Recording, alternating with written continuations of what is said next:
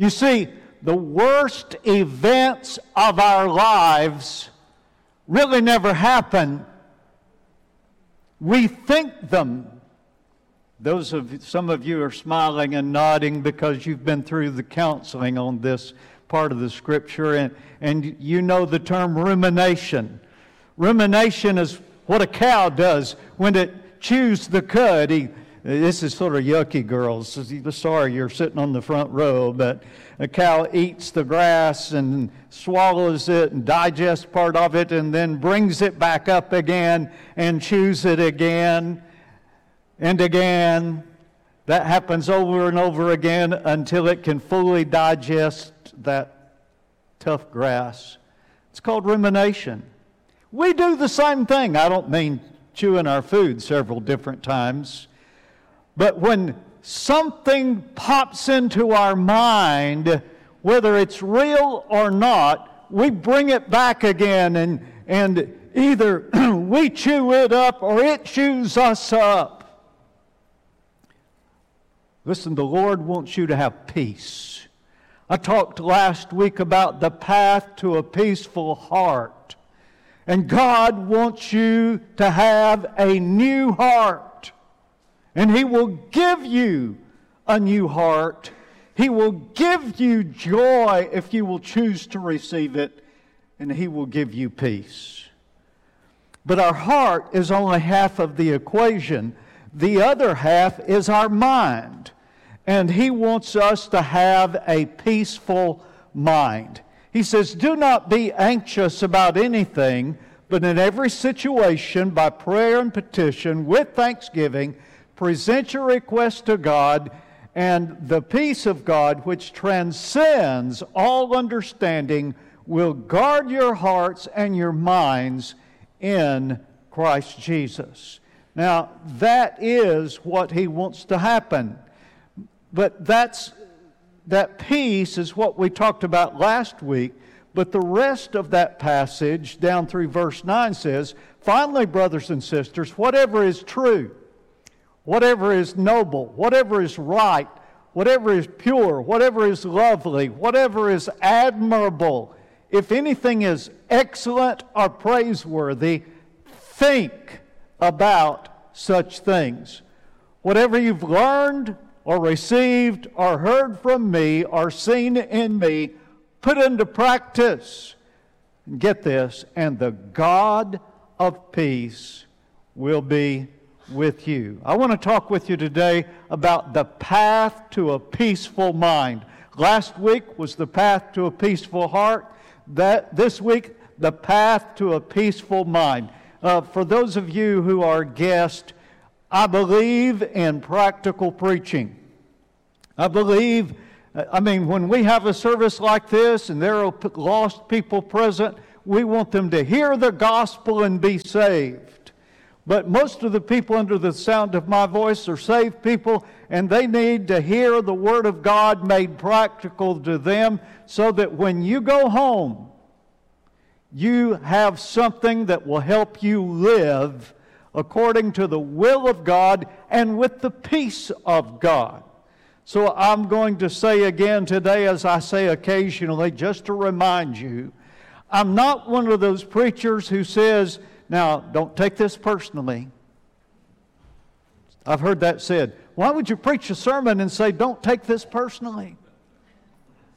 I want you to take it personally. Don't shove it over your shoulder to the person behind you. I'm talking to you, and God came here today to meet with you, to change your life. And I'm asking you to take the message personally. So what is the path to a peaceful mind? Well, first of all, tear down the devil's lies. Tear down the devil's lies. If any of you have read the book or seen the series by Beth Moore on believing God, yep, I stole it from there. Tear down the devil's lies. You see, all that Bob George wrote about, everything, the phone call was real. It actually happened. But none of the rest of it ever happened. Now, don't tell me you've not done that. Created a story in your mind. When was the last time that a police car showed up in your rearview mirror? Come on now. What did you think? You weren't even speeding. Maybe you were going 5 over. Everybody does 5 over, right? Come on, honest. You were only going 5 over.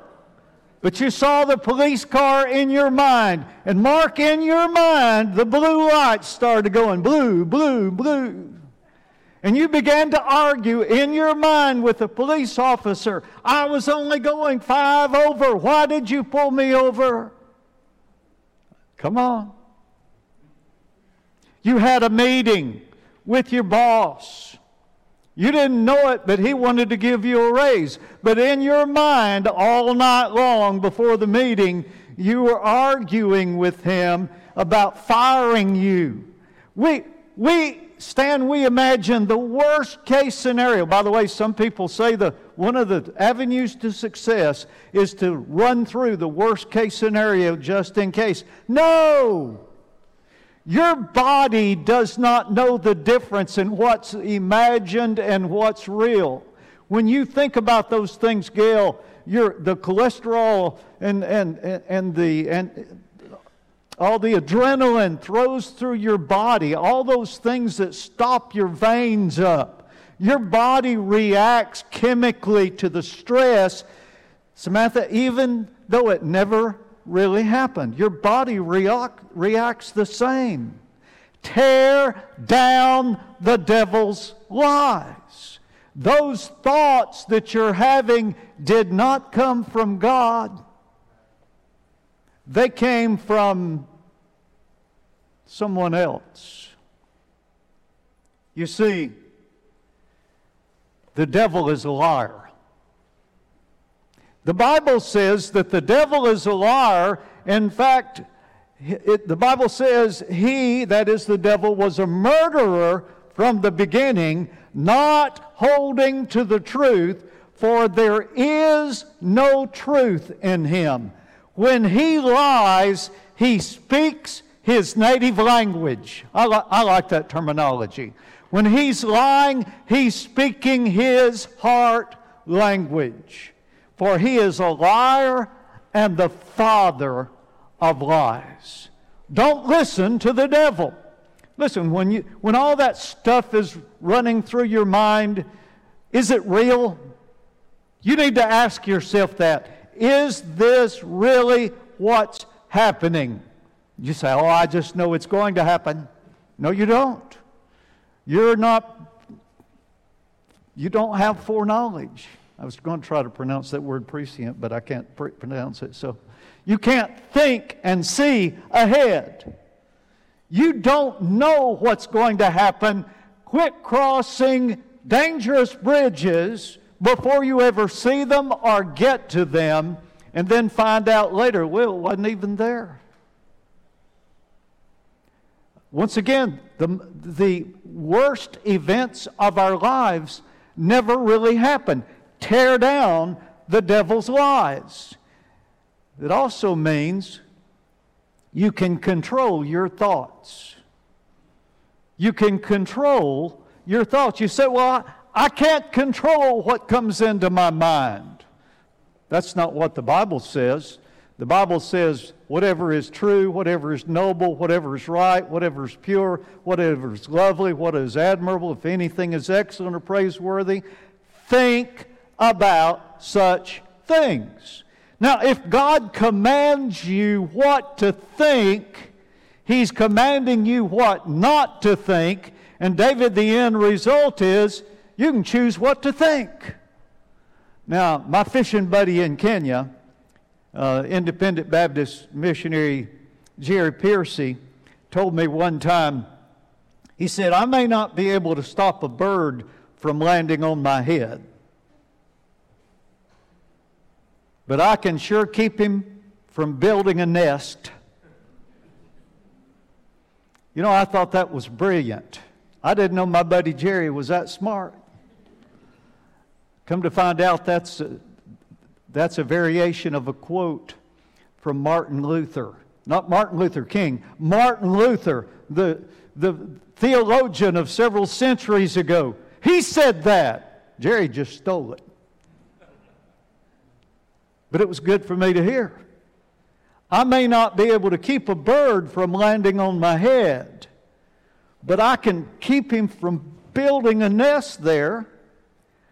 And so, again, some of you know that I've been teaching for years, if a bad thought, a bad memory, something negative comes into your mind, do this. Now, I've been doing that for a long time, Tony. And I'm sure that a lot of people around me thought I had flies, because I'm swatting flies. No, I'm chasing away the devil's lies. And, I didn't learn for a long time, Michael, that those decisions, deciding what to think and not letting the evil thoughts, the negative thoughts control you, that takes place in the frontal lobe. That choosing section of your brain is the frontal lobe. And I was reading a book about addiction, and they said, activate the frontal lobe.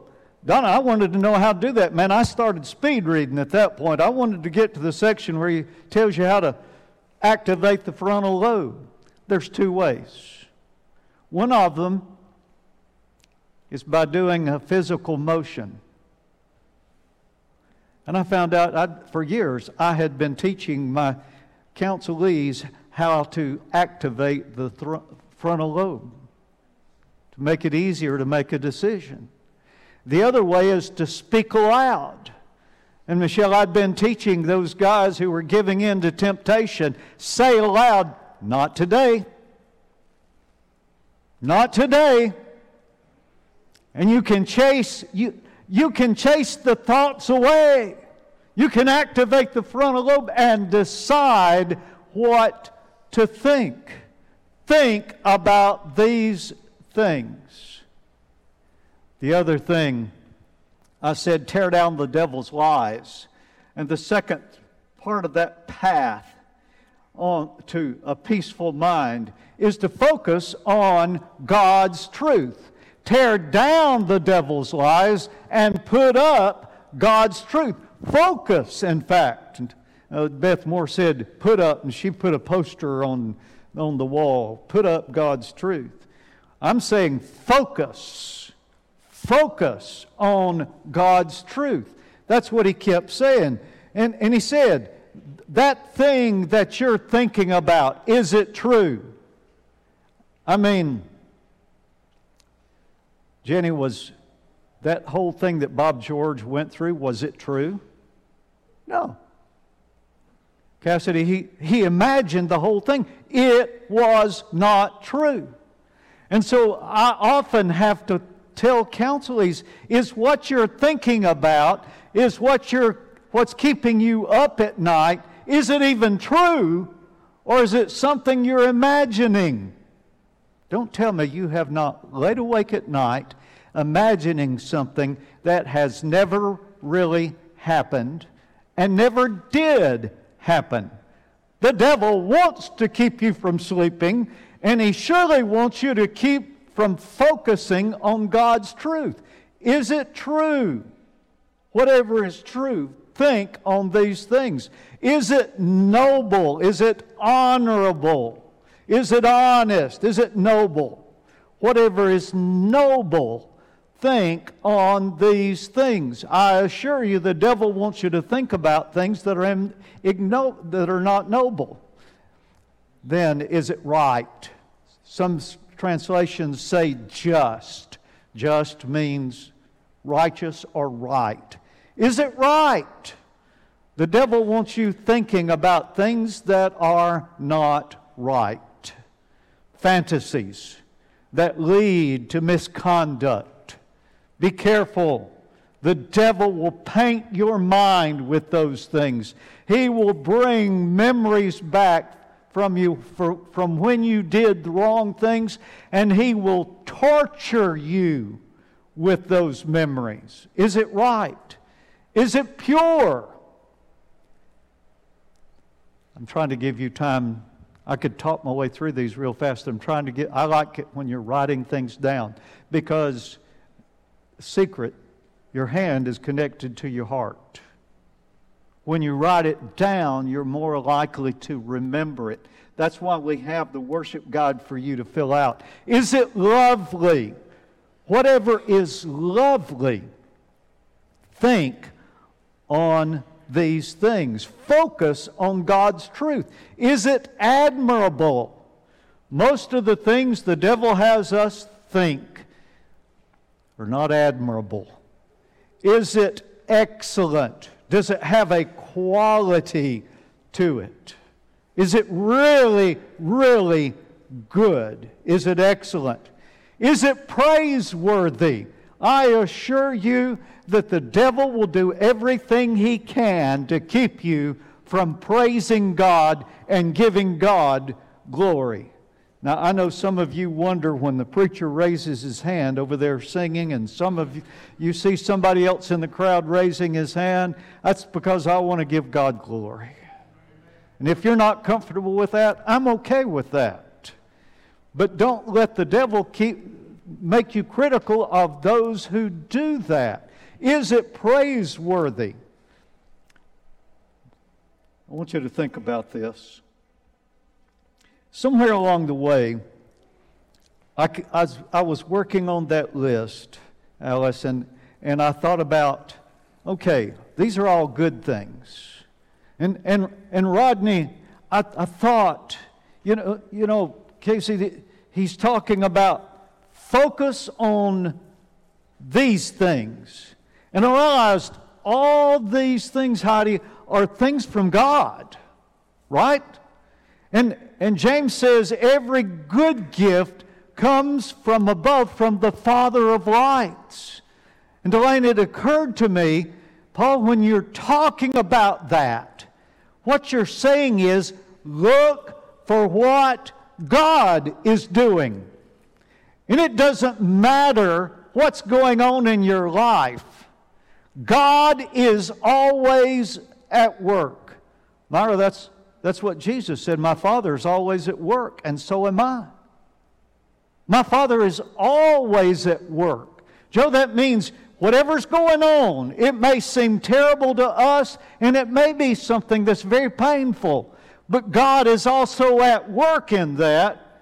We just need to look and see in every situation what God's doing, because He's always there and He's always at work.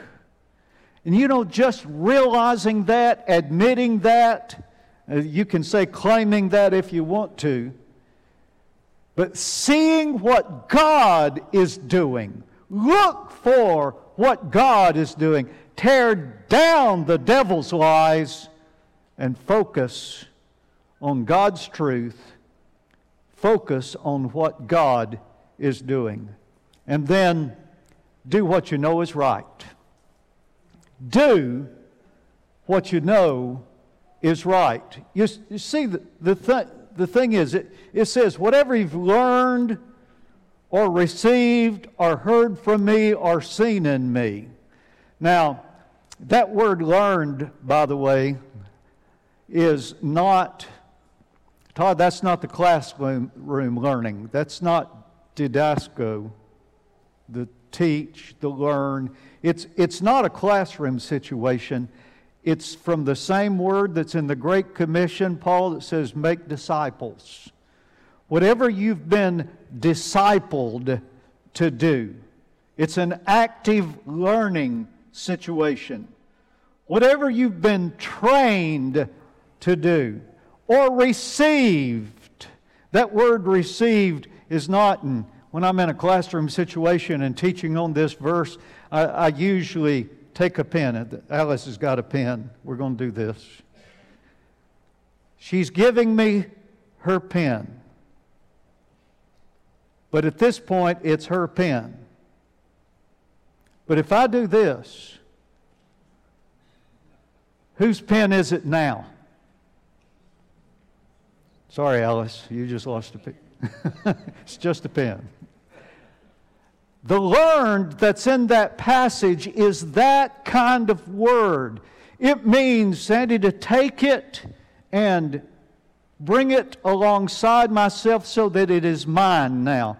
A friend reminded me the other day, had a meeting with him, and he said, I remember the day that you hurt my feelings when you said, when will you quit talking about what Lynn believes and you will make those principles your own? Well, I remember that day very well. It was a hard thing to say. But that's what discipleship is all about. When you take the principles that are being taught and they're no longer, Brother Lynn says, it is I believe, and you state the principle. He said the things that you have been trained in and that you have taken the principle and you've made it a part of yourself. You've not only heard it from me, but you've seen it in me. Do what? Do it. Put it into practice, and the God of peace will be with you. You see, it's not enough to know the principles. Knowing is not enough. James said, do not be forgetful hearers.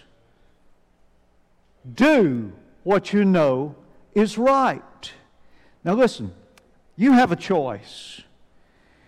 Emotionally, you say, well, I don't want to do that. I don't feel like doing that. I will tell you that addicts, regardless of what the addiction is, and I usually run through the list. Some of you are not going to be happy with me when I run through the list because it includes shopping addiction and chocolate addiction and food addiction and Amazon, Shelley, Amazon addiction.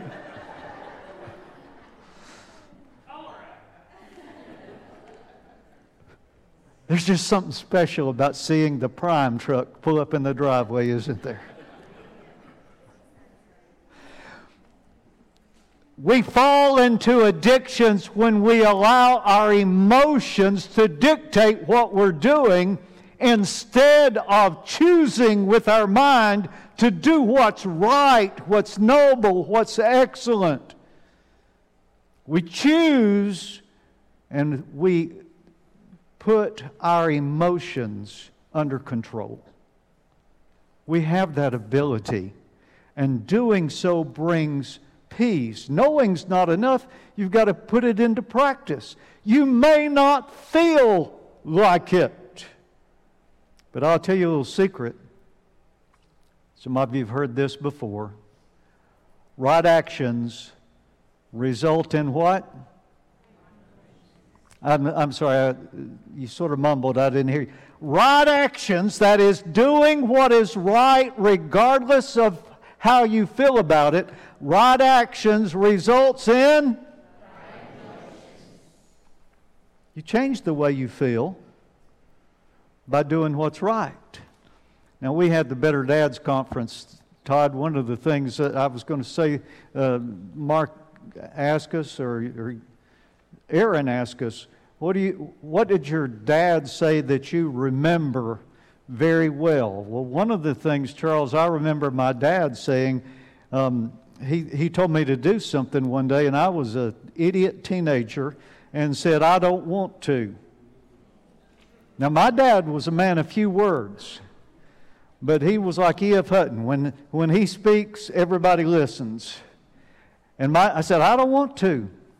And all my dad said was, with a hard look, I can cure that. And you know what?